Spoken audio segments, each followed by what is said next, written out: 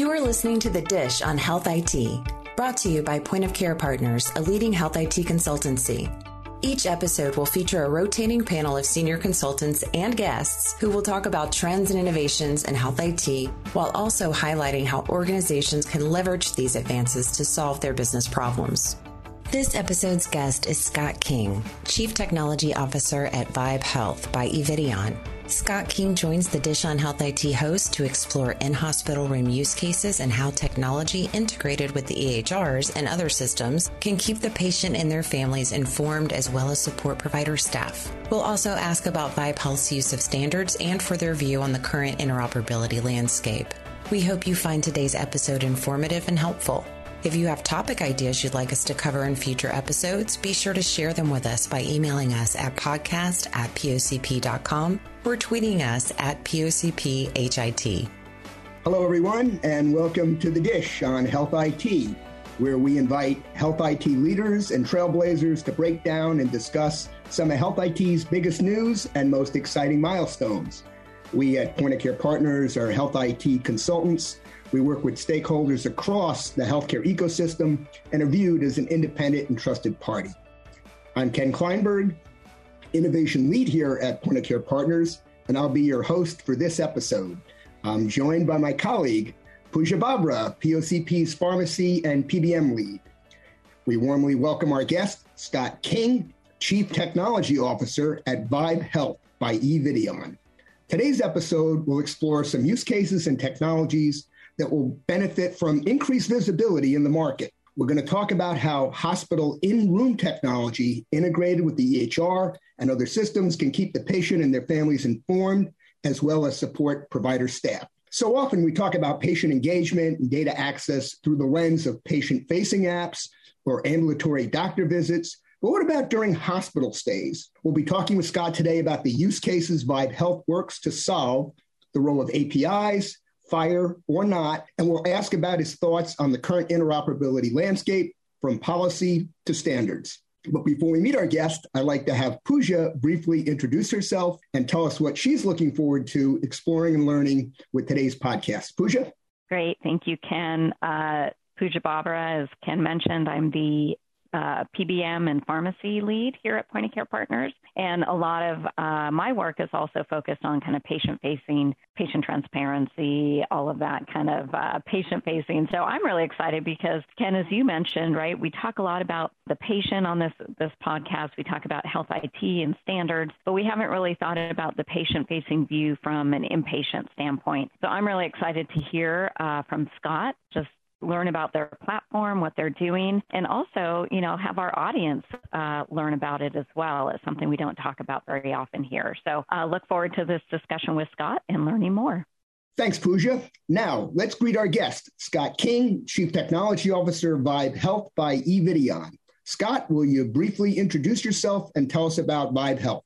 Thanks, Ken. As Ken mentioned, I'm CTO for Vibe Health by Evideon. We are a platform for interactive patient experiences within the healthcare setting, generally in the hospital, in and around the hospital room for an inpatient stay, but extends beyond the walls of the hospital as well. But that's kind of our core use cases are within the hospital room. And I say patient experience platform, but it's also really a staff experience platform at the same time and has grown to be more so in the last few years. So an example of that. So what Vibe Health is we run on the multiple devices within the patient room, like the smart TV on the wall, a companion tablet for the patient there at the bedside, as well as digital whiteboards in the room and digital door signs on the outside of the room to communicate precautions and the like. So all of these are kind of four key endpoints, but really the key is for us orchestrating a lot of hospital information and putting it at the right place at the right time. And it's not just information. Sometimes it's controls within the patient room and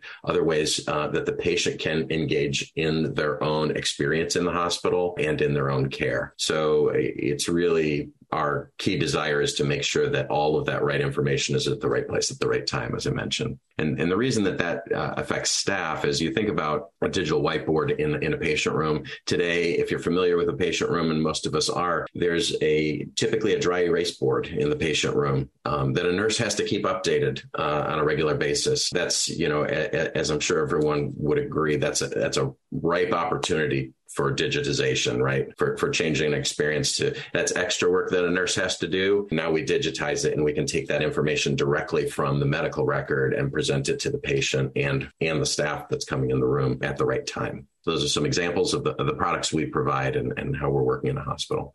All right, thanks. So to further set the stage, we're all accustomed to, visiting with our doctor and what goes on in the doctor's office, yet we don't spend as much time in the hospital. What type of unique challenges do patients face when they're in a hospital room, and how could your smart room technology, including access to data and customized education, really help that patient?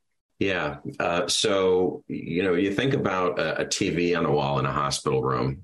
Traditionally, that's just been a one-way medium for watching, flipping channels. And unfortunately, still, even though we've moved beyond that in our homes, and a lot of us are using very interactive apps and accessing all kinds of different things on our TVs in the homes, there's still a lot of hospitals out there that are just delivering TV channels, click up, click down, or put in a channel number, and that's the extent of it. So to us, that's just a prime opportunity to engage the patient with things that matter more to them in the hospital.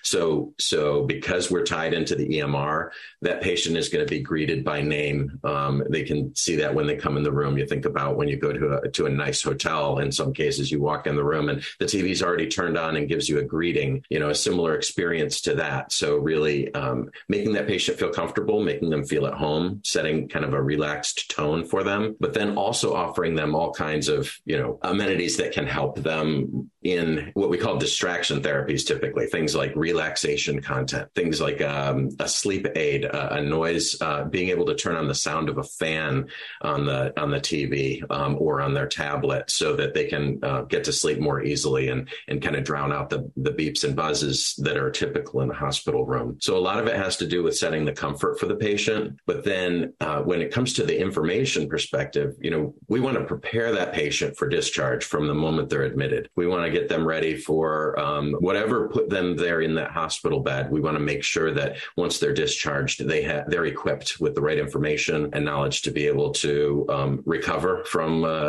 operation, for example, or to be able to attack a condition that they have with the most informed view. So education, for example, if a nurse in the medical record assigns some sort of an education point or a teaching point for a patient, we don't want the nurse to have to log into another system to have to trigger something to provide some additional education to that patient. And as much we want that nurse to be able to educate their patient as that is part of what they do on a day-by-day basis. But it would be great if they could have some tools to help them kind of set the stage and do that. And then the nurse can focus on other aspects of care while the patient is being educated with a video, for example, which video is great for education because it's multimodal. You've got voice, you've got audio, you've got video, you've got text all working together. And since every patient is a different type of learner, it really helps to be able to provide that education. But what we want to do is educate the patient specifically on the reason they're there in the bed, not just some, generic set of videos. So when the teaching point or education point gets assigned in the medical record, that will trigger patient information being sent to our system via HL7 typically, but there's other ways that we receive that as well in this modern and changing way of the way communications happen between hospital systems. So we can know instantly that patient needs to be educated on, for example, heart failure diet or heart failure, medications, et cetera, or whatever other things that they need. And so that educational video will patient will be prompted on their TV, hey, you've been assign new education. Would you like to watch it now or later? And we can set up all kinds of different rules to make sure that patient feels in control, but also that they're getting what they need. And then when they go ahead and complete that educational content, we'll document that back into the medical records so that the patient, so that the care team staff doesn't have to do any extra documentation or entry. We're really taking steps away from the nurse, letting them have, more, less friction in the care that they're trying to provide, and also preparing that patient for leaving. So those are just a couple examples of ways that we're engaging the patients, and specifically around education in that case. Yeah, thanks. I think most of us have either had a hospital stay or visited family at a hospital, and they can imagine the challenges you just described and how more real-time access to data would be helpful to patients, their families, as well as the staff taking care of them. But I'm thinking, what about when the patient leaves the hospital? Are you working on ways to give the patients and their family access to that data and these educational videos that they see in their room when they're in the hospital when they go home? Or maybe you're doing it through a partner? Yeah, absolutely. Yeah, there are different types of tools. It definitely, when you think about a patient in the hospital watching a video, to my points earlier, it's very powerful and a good thing to do. But then you put yourself in the position of the patient. They're medicated, they're tired, they're not necessarily, they're processing a lot. There's a lot going on. It's a new situation for them. And so while they can watch that video multiple times in the hospital if they choose to, after discharge, they might think, oh, what did that video say again? And so we like to give them that opportunity to be able to watch that education post-discharge. And we can do that through multiple means, either through an integration in the health system's portal, providing the videos available there, or through an integration with a third party. Maybe the hospital is using a type of a text bot or a chat bot system, where then a link can be provided to the patient post-discharge, right? To have a seamless flow from the inpatient experience to the outpatient experience, and provide a link to that patient where they can access those videos. If, let's say, they're not integrated into the health record or into the portal, they could access those via a text link and be able to get back to those videos at that time. So there's multiple ways we can approach that with our health system partners. All right, thanks. Pooja, your work has you thinking consistently about patient-facing data exchange. What are your thoughts here?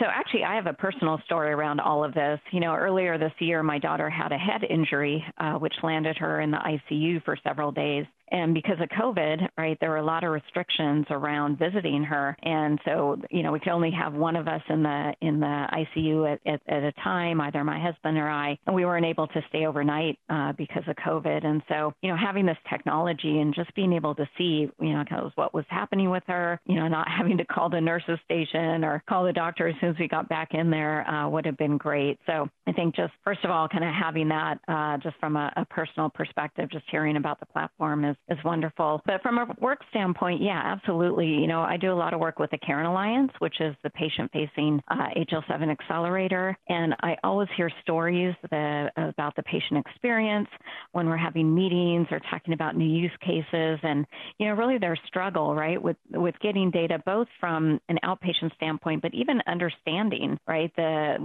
when they're in the hospital, the experiences they're having, what the doctor's trying to tell them. They've just been diagnosed with something horrible and trying to keep it all straight. So really, having that ability, right, to be able to access the information, to do it in a time frame when they're ready to do it, but then also being able to get that data upon discharge would be great. And I'm also thinking about medication adherence. So, just being on the pharmacy side of things, a lot of what folks struggle with is you're getting discharged from the hospital, you're being told all of these discharge instructions and including your medications, right? Like, how are you supposed to take them? When are you supposed to take them? All of that's being thrown at you. So being able to just educate the patient not only when they're in the hospital about that, but being able to access it later after they get home would be just a huge improvement and really help with medication adherence as well. I have a personal story as well with education. I went hang gliding once, and they had us watch a video to learn how to use the hang glider. And they told us, to push forward to go down and pull back to go up. And when we came out of the video, the instructor said, I just want to mention that the hang gliders we have work opposite to what you just saw in that video. Okay. So there's something to be said about the accuracy and the customization here. All right. So, Scott, You mentioned during our prep in the move by many hospitals to have cameras in hospital rooms to enable, for example, virtual rounds, patient monitoring, and to give patients access to video calls with family members. And I understand you've also got some integration with real-time locationing technologies. Can you talk a little bit more about these capabilities? And I'm also thinking, what about patients who may want to opt out of that for privacy reasons? Yeah, sure. Those are great questions.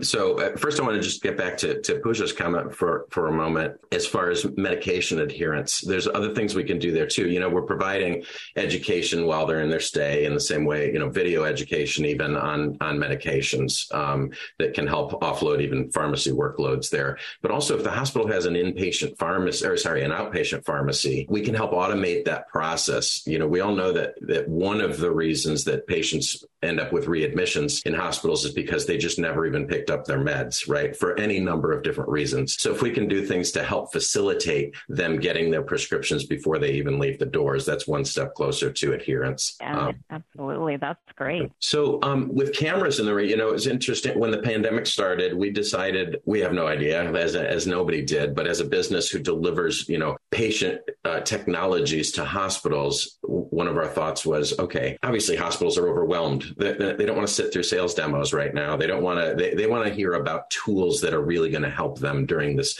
unique crisis. And so we immediately turned to, all right, well, what about cameras? What about, the fact that these visiting hours are being limited and things like that? Can we provide a technology without them having to do a forklift upgrade? Can we provide a technology that can help them in this process? So we developed a video visit application called Hello, which is one of our products that's appless and login-less. And, we kept hearing horror stories about nurses having to be technical support for a visitor on the remote end that's trying to talk to, the patient in the room, and they've got disparate technologies on both ends. Like I've got FaceTime here, but an Android device over here, and those are incompatible. Or, they're trying to use Zoom or Teams or any number of different things that might require a download or a login account. And the person on the other end might not even speak the same language as the nurse who's trying to help get this working. So we thought, well, if we can deliver something that's just very easy to step through, send an invitation, have your loved ones visit, that would be a good win. And it was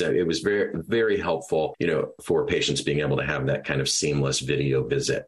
What we're seeing more of now is, I think that the pandemic really has kind of ramped this up, whereas a camera in an ICU room was starting to become the standard for remote monitoring and the like. Now hospitals are saying, we want a camera in every room. There are so many beneficial use cases for doing that. One is just family and friends visiting. That's one use case. But more importantly is, you've got a specialist that's in hospital A, but you're in hospital B. For them to drive over to meet with the patient for 5 minutes doesn't make sense. But if we can enable a way to have these kinds of specialist provider visits, kind of on demand, very seamlessly into the room through a video call, in the same way that we're doing video calls every day now, multiple times a day, right? Let's use video technology in the patient room more. So that's one example. Patient monitoring, there are already, a lot of use cases where patient monitoring is needed. And traditionally you would have a sitter in the room, a physical person sitting there, making sure, if the patient's high fall risk or what have you. But more and more that's being done virtually through video technologies. So if we could, rather than wheeling a big camera into the room for patient monitoring, what if we just have a camera in the room and we can do an observation? And so there are multiple different companies providing these technologies, and we provide a very tight and seamless integration with them to make that happen. So I'll give you a couple examples. And this could be through, we have a great Zoom Rooms integration, we work with companies like Caregility and, a number of others. I won't even get into a list, but it provides it so that, let's say, providers in the medical record, and this telehealth solution for inpatient purposes is integrated into the medical record. And so the doctor wants to make a call into the patient's room. They can simply click a button in the medical record, and it goes out and communicates with the telehealth platform to start a call. And that telehealth platform communicates with our system to, okay, we've got an incoming doctor call. Are we going to prompt the patient to accept the call, or are we going to have an auto entry capability where the doctor's just going to come in after maybe a countdown of 5 seconds or something? And then we'll, on the TV that the patient already has in the room, if it's already turned off, then we can turn it on, and we will automatically then switch the input and the view on the TV so that the patient is in a bidirectional video call at that time. They have their conversations that they need.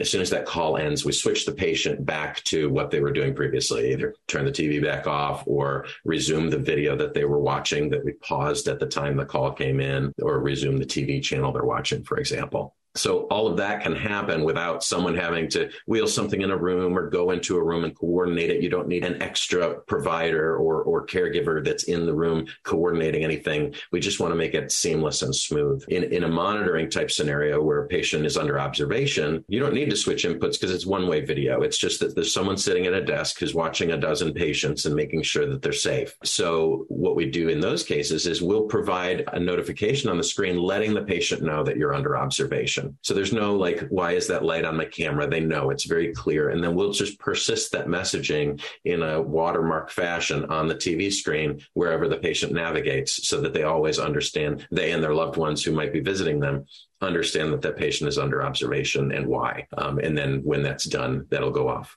Now, there are some cameras options out there that will literally turn around and face away from the patient when they're not in use. So to your question about privacy, Ken, there's not always a camera facing at them. Some have a shutter that will automatically open and close. And then there's other technologies that don't. Sometimes it's a camera and you just don't know for sure. A few years ago, I felt like there was a lot more resistance to having a camera in every room for the reason you mentioned, like they're going to be concerned, patients will be concerned about privacy. And there still will be those occasional patients who are concerned with that. But what I'm seeing is that resistance has gone away, and there are far too many powerful use cases for having a camera in every room to want to go back to not having that. So it's exciting, and I'm seeing the prices come down for some of those endpoints as well. That's sometimes been a resistance in the past, is the costs of these technologies, and those are coming down also. So a lot of powerful use cases. Oh, and one more that I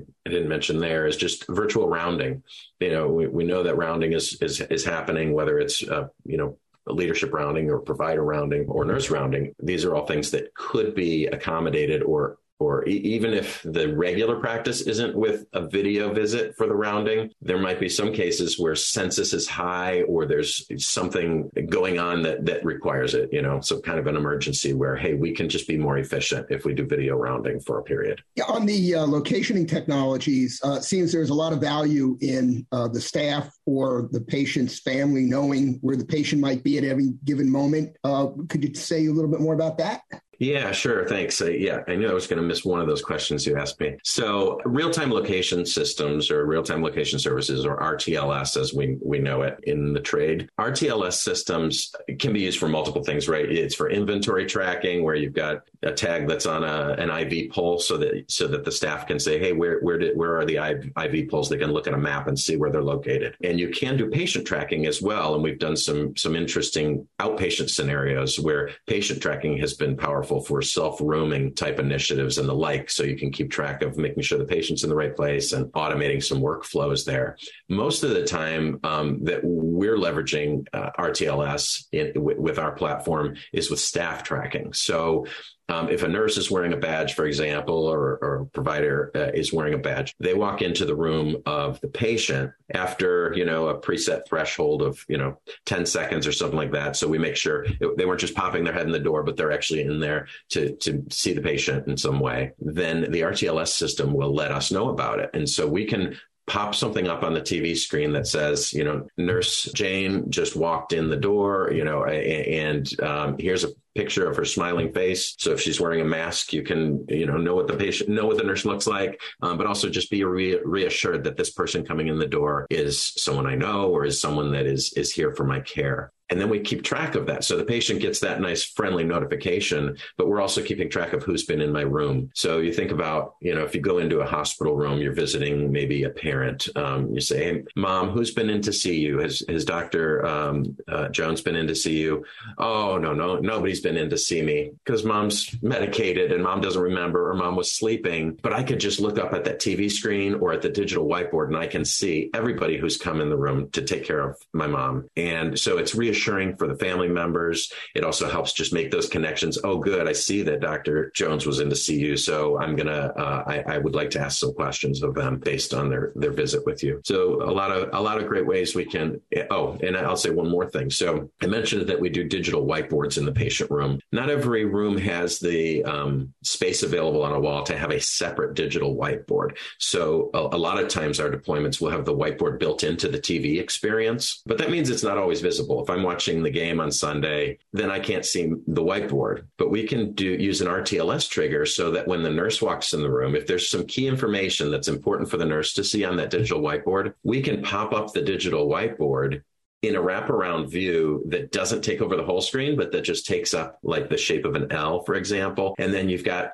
kind of a picture-in-picture window where you can keep watching your game, even though the nurse is in there needing to look at a whiteboard, needing to check some things out. And then we can take it a step further. If that badge that walked in the room is identified as a provider badge versus a nurse badge, then we might actually pause the movie that the patient's watching or mute the TV, because we know that the doc is in there to have a focused call or a focused conversation with the patient, whereas the nurse might be checking vitals or checking other things and not need to take the patient away from their media viewing or what have you. So a lot of different things that we keep seeing new use cases crop up, and it's fun to be able to pivot because we've got that real-time communication with the staff. Yeah, tracking who's been where for infection control, also another great application there. Okay, let's dive more into the health IT approach that Vibe Health is using for integration. Wouldn't be an episode of The Dish on Health IT if we didn't ask you about your use of standards. So, for example, are you using FHIR, and how are the standards you're using meshing with the standards used by your clients and their EHR vendors? Yeah, great question. This is one area where So our first system in a hospital went live about 15 years ago. And so at that time, we were basically just told as we were building our first interactive system that's going to go in a hospital, hey, you need to support HL7. So we had to learn what HL7 was, right? And all of our communications, for the most part, for the last many years, has been HL7 V2, version 2 HL7, because that's pretty much the standard for how to receive a feed for what's going on with that patient. ADT is kind of the base level. We need to know where they're admitted, discharged, and transferred so that that patient experience can be personalized on the TV. So it's very important for us to have that ADT information. So one difference, the reason that we haven't switched that to FHIR, for example, for a lot of our workflows is because we're really dependent on real-time information. Think about a whiteboard in a patient room. It's not like logging into a patient portal or an EMR where I'm going to look up a patient and then pull it up on the screen. And so then that application can just go out and make a FHIR call real quick and get all the information I need and present it onto my screen. Instead, that whiteboard might be sitting up all day long, and it just needs to update when something has changed for that patient. I don't want all of my whiteboards being required to every second query all the different FHIR API calls so that I can get real-time-ish relevant information on my screen. Instead, I really want that EMR to tell me when something has changed, right? Because things are changing all the time, but not for every patient all the time. So you think of 1,000 beds in a large hospital. If we were querying the EMR with FHIR calls for every patient for 30 different data fields every second, that's just overkill. That's not needed. So we want instead that EMR to tell us when each patient has had a new medication administered or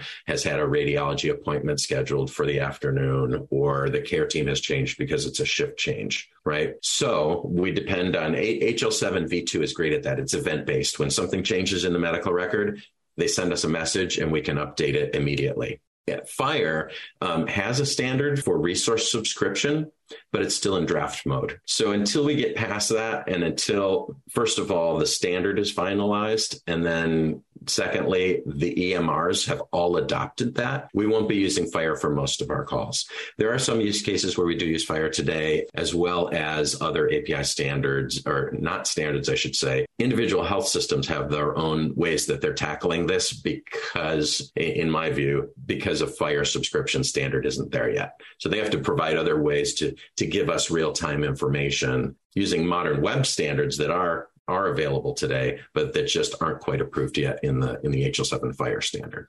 Yeah, think back to the early days of HL7 with V2, it was almost too flexible, and organizations took the customizations probably too far. That's true. Yeah. Do you think now, with in a more general discussion about interoperability and the role of policy and ONC, by naming, for example, specific FHIR implementation guides, is that going to help progress the industry through this common playbook, or is that going to be too limiting? Yeah, it's hard for me to say. I think it probably will. I think every move that's being made toward a more toward more modern standards like FHIR is, as well as more guidelines around how to use these, like implementation guides. I can only see that being more beneficial. We're already seeing, I think, the benefits of using, even in some cases, like some of our health systems are, like I said, have implemented some of their own means of being able to communicate information to us in real time, whether it's a web substandard, like a pub sub standard, where we're subscribing to a topic in a modern web interface, and it's just sending us that information in a modern, what's called JSON format. That already is proving to be a much more powerful way than us relying on HL7, because hospitals have seemed to have fewer and fewer HL7 experts and more. When you think about it, if you're trying to hire developers today, how many developers understand how to build a RESTful API, for example, and how many developers out there in the market know HL7 standards and work in that? It's just you've got a much bigger pool of talent to pull from, and hospitals are building large pools of talent, but it's not in the HL7 V2 space. So I might have gotten a little away from your question there, but that's. I think it can only, a rising tide floats all ships. So that means there's going to be more competition also in every space too, right? The more we can move forward with the newer standards, the better for us and the better for our health systems. Pooja, you live in the world of standards and are driving them with your work with NCPDP. Anything you'd like to add here? Yeah, it's interesting because, as now the chair of the board of NCPDP, we just recently, we're working on our strategic plan. And one of the comments that came up this past week as we were working on it was, we're not going to build standards just to build standards, right? I mean, they have to be used. They have to be workable in real life. And I think, Scott makes some really good points, right? It's there's going to be some standards out there that are going to make sense. And I remember in our prep session, right, we were talking about how you guys have to, connect to things like the building platforms and things that just aren't going to make sense to have standards. But I do feel there could be an opportunity, especially around the 21st Century Cures Act, patient access, everything that you've been talking about really falls into that realm. And so I do think there's some opportunity there in terms of, how do you make sure that patients can access the data after they leave the hospital? Even, some of those connections within the hospital probably make sense. But yeah, I mean, it's, you're not going to use standards in a realm, right, that it doesn't make sense. But I do think there's some opportunities, especially with, like I said, the patient access piece, some of the 21st Century Cures Act, and just being able for patients to access the data once they're discharged from the hospital. I think that's where I see the standards playing a role here. Yeah, thanks, Pooja. So, with the open APIs and these new regulations, accessing data is opening up. What about writing back into the EHR? Is that something that you can do with the Vibe Health platform? Yeah, for sure. I mean, like I mentioned, most of our communications today are HL7V2. So that's how a lot of the communication is happening. And the example I touched on earlier with patient education, we're documenting back the patient's completion of that education after they've completed it. And that includes things like we prompt the patient for who the learner is. In other words, who's watching this video right now? Is it the patient? Is it a family member? Is it a caregiver? Is it multiple of them? So we capture that. And then after a video is completed, we'll capture an assessment of their comprehension of it with some questions. So then when we document back into the patient medical record, all of that can be included, the patient's level of comprehension, et cetera. So that's one example. We haven't, most of the time we're receiving information and providing that, to the patient at the right time, as opposed to writing back. But the facilities are there, whether it's through HL7V2 or to write back using FHIR. And FHIR is great for that because it's a modern standard that I don't have to be polling for. If I have some new information I need to put in the medical record, I can. Most hospitals have not, like a lot of the information we gather will be around the patient experience. So the patient might make a service request through our platform that they would like to speak to a chaplain, for example. And so after a while, we can track when that has been resolved, make sure the patient knows that a chaplain will be coming to visit them, through communications on our platform. And then, sometime later we can survey the patient with just a short little pop-up pulse survey that doesn't take them away from what they're doing, and ask them, if their request was satisfied, for example. And so those are data points that hospitals don't really want going back into the MR, but it's very important for them to track. They want to know how well they're doing on satisfying patients' needs. Likewise, if they ask a survey question about how was your lunch this afternoon, and the patient answers negatively, we could ask some follow-up questions, use some branch logic there and ask some further questions and drill down on that. And then based on their responses, then we can notify healthcare staff that there's a need. These are kind of workflows that it's important data for the hospital, but it doesn't belong in the medical record per se. So always looking for opportunities for information. If our platform can be used to capture important information that does need to go back into the medical record, we have the abilities to do that. There's not a ton of that going on yet today. Yeah, Pooja, your thoughts here? Yeah, writing back into the EHR has always been a little bit of a sticky situation. I mean, I remember when we were doing MU certification when I was working for a company that EHR company, and it was always a question of how can you write back, right? And you want to make sure that the data that's being written back into the record is accurate and all of that. So I can see why there's some hesitation there, right? But I do like the idea of being able to capture information, right? That whether it's a survey or the patient requesting something. And I almost feel like there could be a health equity kind of piece to this, right? Of is the patient comprehending what you guys are trying to educate them on, or what the nursing staff or whatever it is that they're trying to, as far as the education. I know there's been some discussion in like the DNR space, the do not resuscitate, the advanced directive space of, are people understanding, right, the information that's being provided to them, things like that. I know there's been some work with HIEs around patient consent, right? Are people understanding what they're actually consenting to? So there seems like there's an opportunity, especially in those areas, of saying if we're able to capture kind of that patient response, that could be a way to say, okay, how do we get that information back? Not necessarily in the patient record, but like you said, Scott, just kind of that information as a feedback loop for the providers and the folks that are taking care of the patient. Yeah, for sure. And because we do have that patient information, we do know the age of the patient, the ethnicity of the patient, the preferred language of the patient, et cetera, the preferred pronouns for that patient. We know all of this data already because we're receiving that from the EMR. So we can correlate that with the kinds of survey responses or the way that they're moving the needle on that care. So that's a great point. Great. Well, as we close out, we like to ask our guests if they have any final message or calls to action they want to send the industry. So, Scott, anything you want our listeners to do or to think about differently?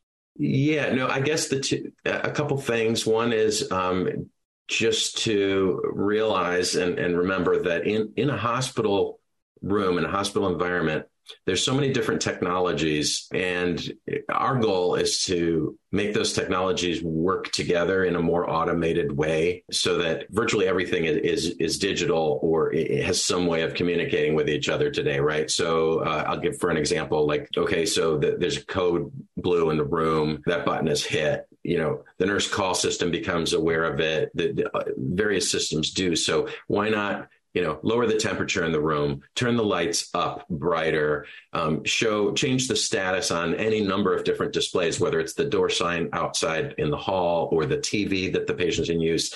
Let's use all of those tools contextually for the purpose at hand. So, if there's certain key information that that your medical staff needs when there's a code event, let's make sure that's available in plain view on a TV rather than someone having to go look it up somewhere else, right? Anything we can do to kind of make that flow without someone having to press extra buttons or log into other systems. So automation and making those technologies part of the care experience and kind of an added member of the care team, if you will, to be able to accomplish things can be really powerful. And it's really helpful to be thinking in that way, and as well as what are the items that are still in my room that are analog, like a dry erase board, that would benefit from being digital because it would relieve patient or rather nursing